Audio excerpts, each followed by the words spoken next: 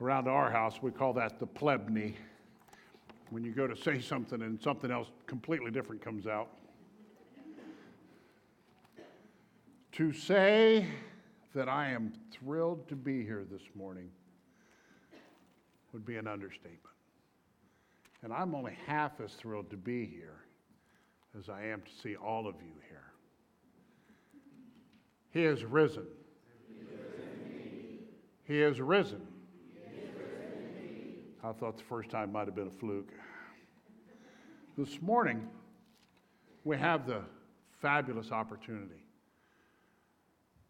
to explore Resurrection Sunday. If you've come this morning to hear what would be called the traditional Easter message from the same passages that we always use, and I'm certainly not short-selling them by any stretch of the imagination, you may find yourself wondering where I'm going. I have long been intrigued by how God has navigated the world, has led it, has set courses and seasons, how he has determined times and dates. Think about your own life. How many things happened in your life that you would jokingly and maybe not even seriously say, well, it just kind of happened that way? Maybe it's a job, maybe it's your spouse, maybe it's the oncoming of your children and grandchildren. But I don't believe that things happen just by happenstance. I believe that God superintends everything that happens in our world, especially in the lives of his children. This morning, we're going to go to the book of Galatians, chapter 4. And I realize that this passage that I'm going to use this morning is normally held for Christmas. It is one of my favorite Christmas passages, although some would say that I'm fishing awful hard. But the Apostle Paul writes in verse 4 of chapter 4, "But when the fullness of time came, God sent forth his Son, born of a woman, born under the law, in order that he might redeem those who were under the law, that we might receive the adoption as sons." Let's pray. Father God, I'm terribly aware of the sin in my life. And I know, frankly, I'm not the only one in this room. I would ask this morning for myself that you would allow me to be your vessel this day. Open up those things that you have put in me. Allow me to be used in a way that is totally unworthy of the man that I am. Lord, for those that are here this morning and those that will be seeing this electronically, I would pray that you would convict, that you would comfort, and that you would encourage as we celebrate the greatest day in all of human history, the resurrection of your Son. And we ask these things in Christ's name. Amen. I realize that this passage is normally equated for Christmas, but I think it would be biblically incorrect and inconsistent to not use this passage to begin us down the path towards the crucifixion. God has just as God had prepared the world for the incarnation, he prepared the world for the crucifixion of Jesus Christ. After all, either God is fully sovereign, meaning that he has complete and total control over everything that happens on the face of the earth at all times, everywhere, or he's not God at all. We serve a God that is absolutely sovereign. Kingdoms will come and go. Countries will rise and fall. Kings will live and die. Presidents will come and go. Occasions, crises, cultures will rise and fall. But at the head of all of them, God stands sovereign, ruling over his planet. It may not feel like it right now. As a matter of fact, the most discouraging hour and a half of the day is any time the news is on. But remember, God is in the process of judging fallen man and sin. With his closed hand, God is making decisions and made them in the past that will glorify him in the long run. We may not see it. It's kind of like raising children. Sometimes you wonder, Lord, what are you doing? And further, what are they doing? But God has a plan. God allowed the world to prepare for the coming of Christ with the Roman roads, which allowed for the travel of the Roman soldiers and the spread of the gospel. He had, there was this thing called the Pax Romana, the peace of Rome. You could travel anywhere inside the Roman kingdom with peace without any fear of being attacked or relative peace. They had a common language, which how many of you have ever traveled out of the country and went someplace where you don't speak the language? I remember when we flew to Haiti, that was my first out-of-the-country experience. It was almost like an out-of-the-body experience, too. I remember them, the stewardess, or the flight attendant, telling us what was going to happen. And English was the last language she used. And we got there, and I realized, I don't speak Haitian or Creole. Then we went to Estonia, and I realized, I don't speak Estonian either. But a common language is what God allows people to share the story of their lives, and in this case, the spreading of the gospel. You could communicate with each other over great distances because you shared the same language. I want you to realize that none of this happened instantaneous. None of this happened the instant Christ was born. God had planned this. He had set this into motion. He set everything in place for the incarnation of his Son. He also began the clear march to the cross. He began that march clear back in the book of Genesis in the Garden of Eden in chapter 3, verse 15. I'm going to read it for you because it's important that we know just how far back the promise of our salvation goes. Genesis 3:15. And I will put enmity between you and the woman, and between your seed and her seed, and he shall bruise your head, and you shall bruise him on the heel. Some of the translations insert the word crush. God began this process, his timing, clear back at the fall of man. God has always had a plan to redeem mankind. The cross of Calvary has always loomed large. It's always been on the horizon. At that moment, it was always, God saw it clear out in the further years away from the garden. He knew what was going to happen. He was tailoring everything that happened to go that way. The kings, the kingdoms, the judges, the giving of the law, the Babylonian captivity, all those things that happened to get there. God orchestrated all of that down the freeway of time to get us to the point where Galatians 4 can be said, in the fullness of time, God sent his Son. Not a random event. But I want you to realize that in all of this, God never once excused sin. He made no excuses for sin. So we begin our march to the empty tomb. Let me read for you once again our passage this morning so you keep it in your mind. But when the fullness of time came, God sent forth his Son, born of a woman, born under the law, so that he might redeem those who are under the law, that we might receive the adoption of sons. Before Jesus walked this earth, God put all those things into place. From the bloodbath shortly after his birth, to the time in Egypt, to the interactions with the religious world, God planned and executed everything that would happen up to the crucifixion. I want you to consider some of the events in Christ's life. I'm a big fan of the narratives in the Gospels, especially the interactions of Jesus with common people. I want you to consider the woman at the well. Middle of the day, she goes to get water. Random occurrence, random meeting? Absolutely not. The woman with the issue of blood, right inside the story of Jairus' daughter. The two stories overlapping, same time frame. God puts Jesus in that place, brings those together so he can be glorified. There's a couple of reasons why God performed miracles.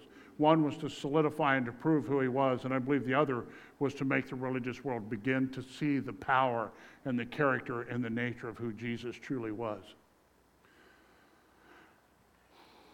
The man born blind, the man at the pool of Siloam, been crippled all those years, and he stands up and walks away after an interaction with Jesus. The 10 lepers. None of us would say those are random events. None of us would say those things just happened. What we would say is that God superintended those events. Furthermore, without his incarnation, we cannot have the trial. We spent a little time last night watching one of the most painful movies ever, The Passion of the Christ. And just the hatred that flowed towards our Savior. Just the sheer hatred they had towards him. Without that trial, there could have been no cross. Without that cross, there would be no death. Without his death, there could be no resurrection. Without his resurrection, there would be no hope. God superintended every event leading up to this point. His authority will never decrease. His power will never diminish. And I guarantee you his glory will never be usurped by somebody trying to take it away from him. Yes, God put his son on the cross. Mind-boggling and painful, but very true. Let's not forget either, before we go any further, that the cross and the resurrection are the dividing point in all of mankind's history. Think about it. At the cross, at the resurrection, what happened? Before Christ, right? What's afterwards? We say AD. I always thought that meant after death, but it doesn't. It means Anno Domini, which is the year of our Lord. Of course, modern man doesn't like those terminologies because they don't want to accept the fact that Jesus Christ is Lord and he was resurrected from the grave and went to heaven and is going to be our eventual judge. They don't like that idea, so they've changed it. Now it's called the Christian era, or the before Christian era, or they have some other notes for it because they don't want to accept the fact that Christ died for us on the cross and was resurrected on this morning, and the world can't stand it because they don't understand it. You will never fully grasp all that happened on the cross until Christ becomes your Lord and Savior. I'm a firm believer the Holy Spirit has to teach you how important the death, burial, and resurrection is. You may intellectually assume it, you may get it in your head, but getting it that 18 inches into your heart and understanding how it all plays together is the power and the work of the Holy Spirit in your life. And those of you that have been believers for longer than I've been alive, which is quite a while, you know that the more you grow in Christ and the more you begin to explore the Scripture, the more God begins to share what the Scripture truly means. And he shows you things that you've never seen before. Had that happen to me yesterday. I'll tell you about here in a minute. Because it was just kind of one of those moments. There were some mile markers to the resurrection. How many of you travel without GPS? How many have ever done that? How many of you older folks remember folding a road map? About yay big, right? Got 37 folds and pleats in it, and you get it from the roadside rest. Gas stations used to have them, and you take it back to the car, and you realized in that moment that it would never look like that again. You're looking at that map, and in a way, you're glad you have it, but you know that when you're done, it's going to be about that thick and about that wide, and you're never going to get it in your glove compartment because there's 3 other ones in there. Because once you unfolded that map, it never went back. But now with GPS, take our phone out. I just happen to have mine. Take my phone and tell it where you want to go and hook it up to your car. And Tony's car, this Australian guy's voice comes out as her Surrey. And every time he says something, I go, okay, mate. But one of the things I like to do as I'm traveling is I like to look out the window. I like to see what I'm passing. You ever see those little road signs on the side, the little number signs? Kind of tell you the road you're on, how many miles you've went. Some states get right down into a decimal point, tell you how far you went. You never can remember whether you started at 0 or whether you started at the higher number and it's getting lower or higher, but at least if you break down, you know where you're at. God put those kind of mile markers in our world that pointed to the coming of Christ, and in the coming of Christ to the coming of the resurrection. Isaiah 53 from last night gave many markers that we should be seeing. The only problem is those that have seen them should have seen them the best, ignored them. You ever ignore your GPS?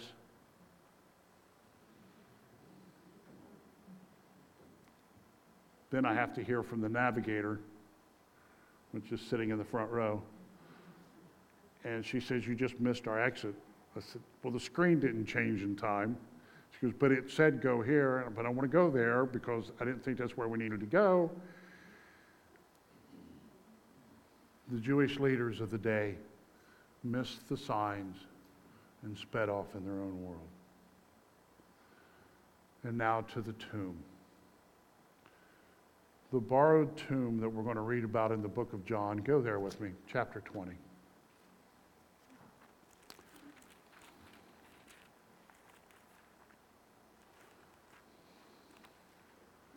The borrowed tomb.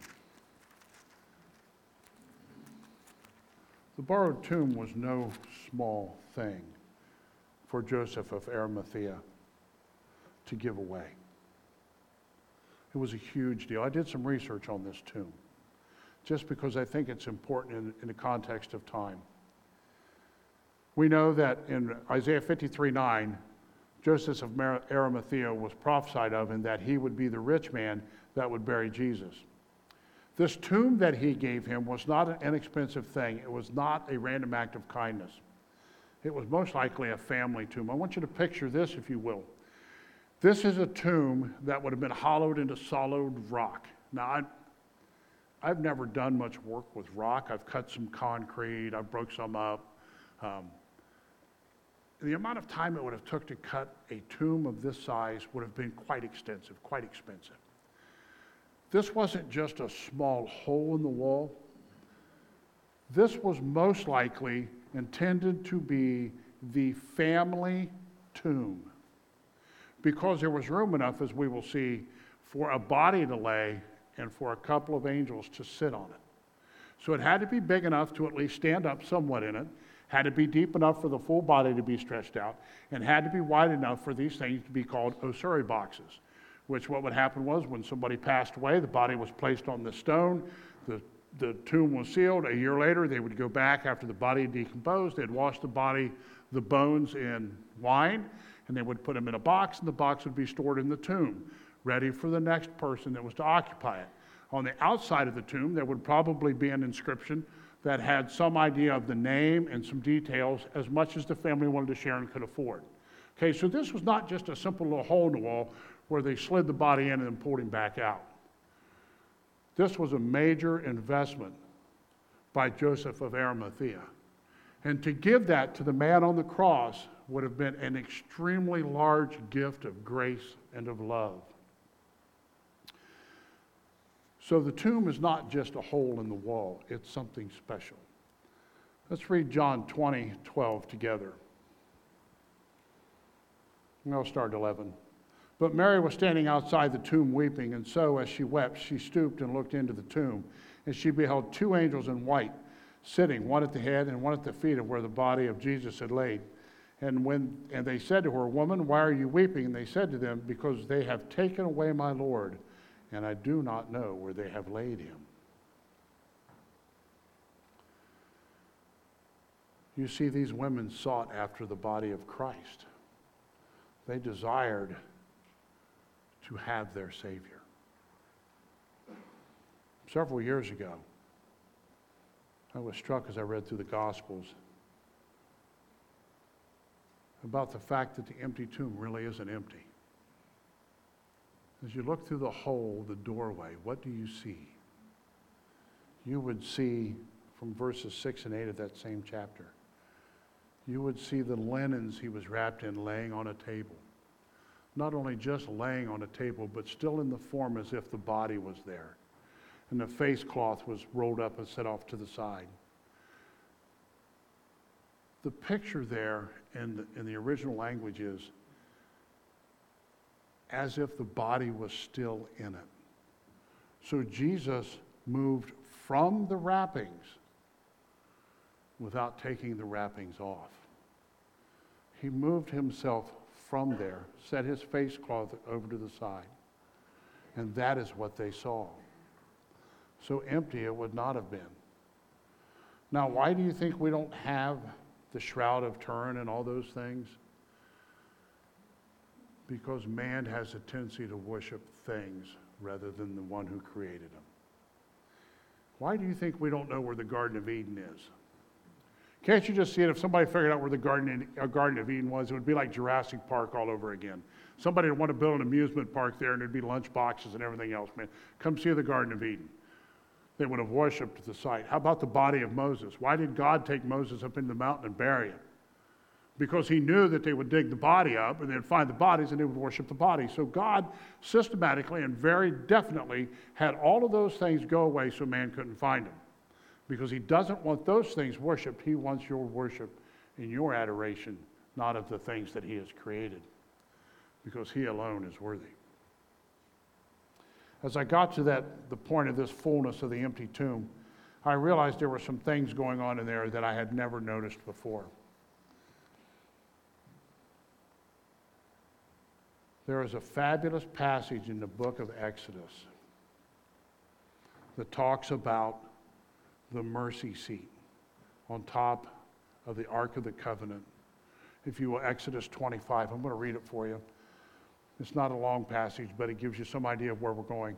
Exodus 25, 17 through 22. You shall make a mercy seat of pure gold, 2.5 cubits long, 1.5 cubits wide. You shall make 2 cherubim of gold, make them of hammered work at the 2 ends of the mercy seat. Make 1 cherub at one end and the other cherub at the other end. You shall make the cherubim of one piece and the mercy seat at its 2 ends. The cherubim shall have their wings spread upward, covering the mercy seat with their wings and facing one another. Their faces of the cherubim are to be turned towards the mercy seat. You shall put the mercy seat on top of the ark, and in the ark you shall put the testimony which I will give to you. There I will meet you, and from above the mercy seat, from between the 2 cherubims which are upon the ark of the testimony, I will speak to you all that I will give you in commandment for the sons of Israel. What do we see in the book of John? We see 2 angels sitting on this slab, one on each end, and very much in a picture of the Ark of the Covenant. I don't know if you've ever seen a picture of it, but the picture of the Ark of the Covenant, it's not a great big thing. 2 angels, wings outspread. There in the middle between the angels was the mercy seat. That's where the Shekinah glory came down and sat. That's where God came down and communicated from. Go to the tomb. What do we see? See the 2 angels still sitting on the end of the stone. And what's in the middle? Isn't that where Christ laid? Isn't he our mercy seat? Isn't he the ultimate giver of mercy and grace and of love? Isn't he the example that we're all supposed to follow? Isn't he the one that's gave his life for us and is now resurrected so that we may have eternal life?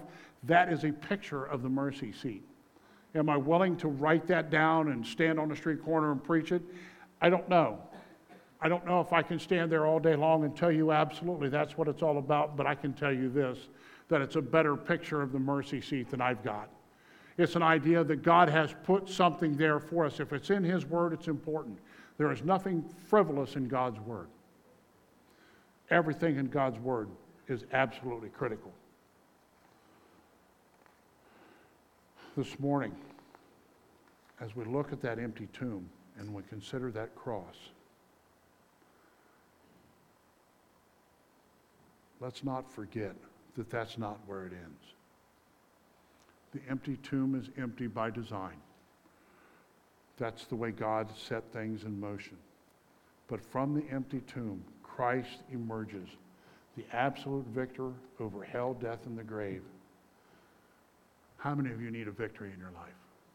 How many of you need to know you're serving a victor? I do. I often get defeated in this world. I feel like I'm beat up.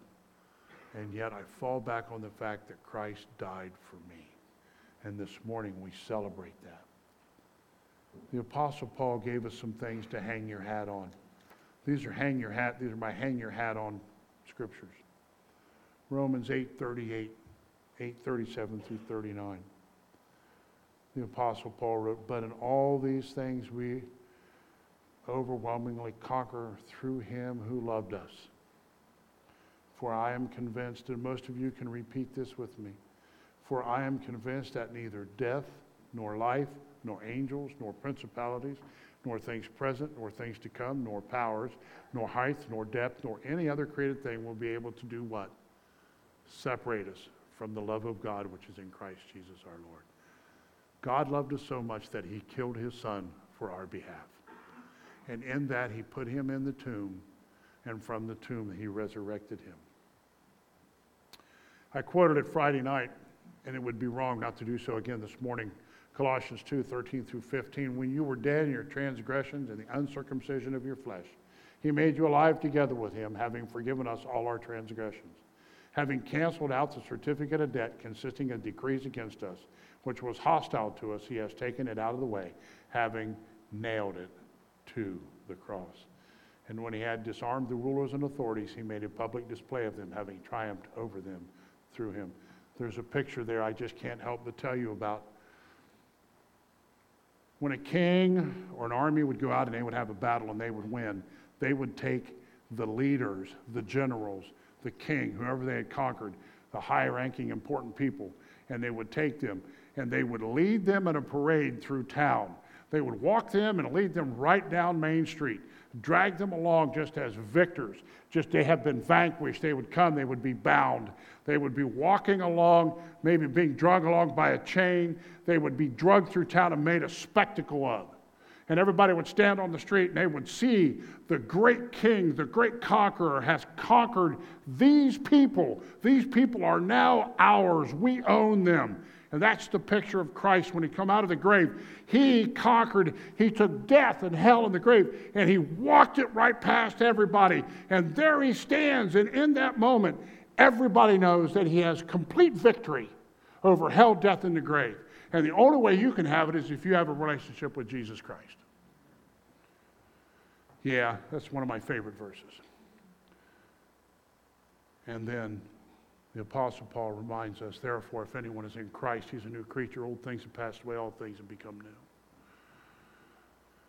The empty tomb brought something new. It brought new life in Christ. How many of you are new? How many of you have had that regeneration in your heart?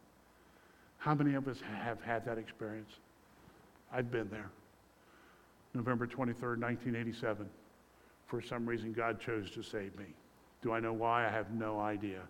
Why God would choose any of us is far beyond me.